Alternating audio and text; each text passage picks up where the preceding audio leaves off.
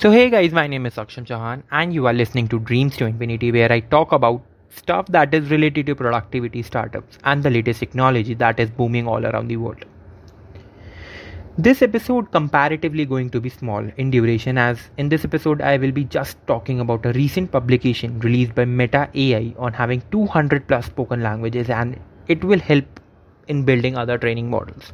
So let's get started and understand what it is.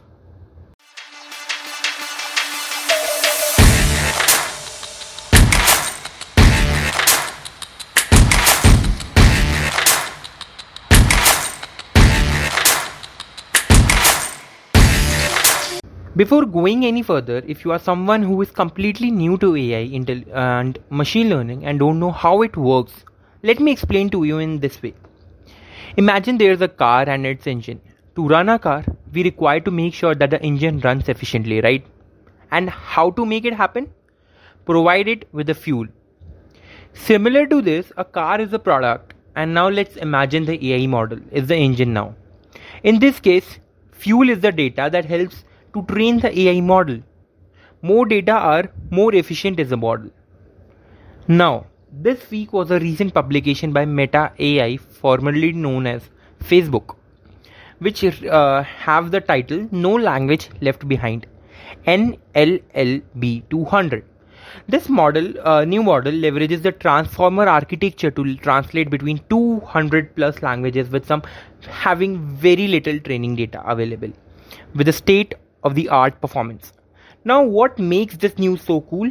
First, it is open source. What open source is like everybody around the world can start working on it, including everything from the paper, code, training scheme, how to obtain the data set and pre-trained models.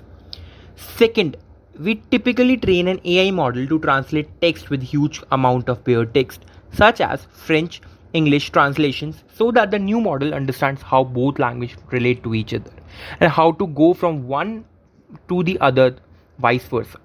This means the model requires pretty much every possible sentence and text to have good results and generalize well in the real world, which is pretty pricey, right?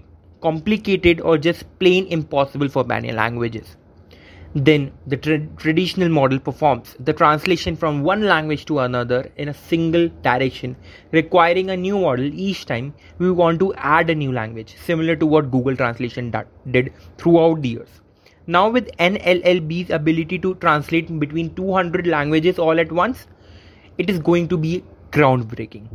Now there are some other popular AI models that are working on similar principle, which is using a lot of data and to train it with more and more data. Now this AI model predicts your salary with 87% of accuracy, which is still the highest amount. Now Sarah H. Baria recently trained a model on more than 1 million online job postings to evaluate the salary relevant characteristics of jobs in a close to real time. This model have accurately predicted the associated salaries 87% of the time, and by comparison using only the job posting job titles and geographic locations yielded accurate predictions just 69% of the time, which is so huge these days, which was so huge. Now these were all the benefits till now. Let's talk about a model where this data have act against the AI model. Someone has stated virtual robot run by artificial intelligence act in a way that conforms to toxic stereotypes when asked to pick faces that belong to criminals or homemakers. Now, what this whole thing was said by lead study author Andrew Hundred, who says humanity is at risk of creating a generation of racist and sexist robots. Why is that? This is what happens when you train your AI model using curated internet data. It averages down the answers to stereotypes present in our society. So here what happened was all over your internet, all over the data, using your face, internet have created a data that is racist and sexist. And when that particular data is going through an AI model, that AI model again is going to become the same type, that is sexist and racist.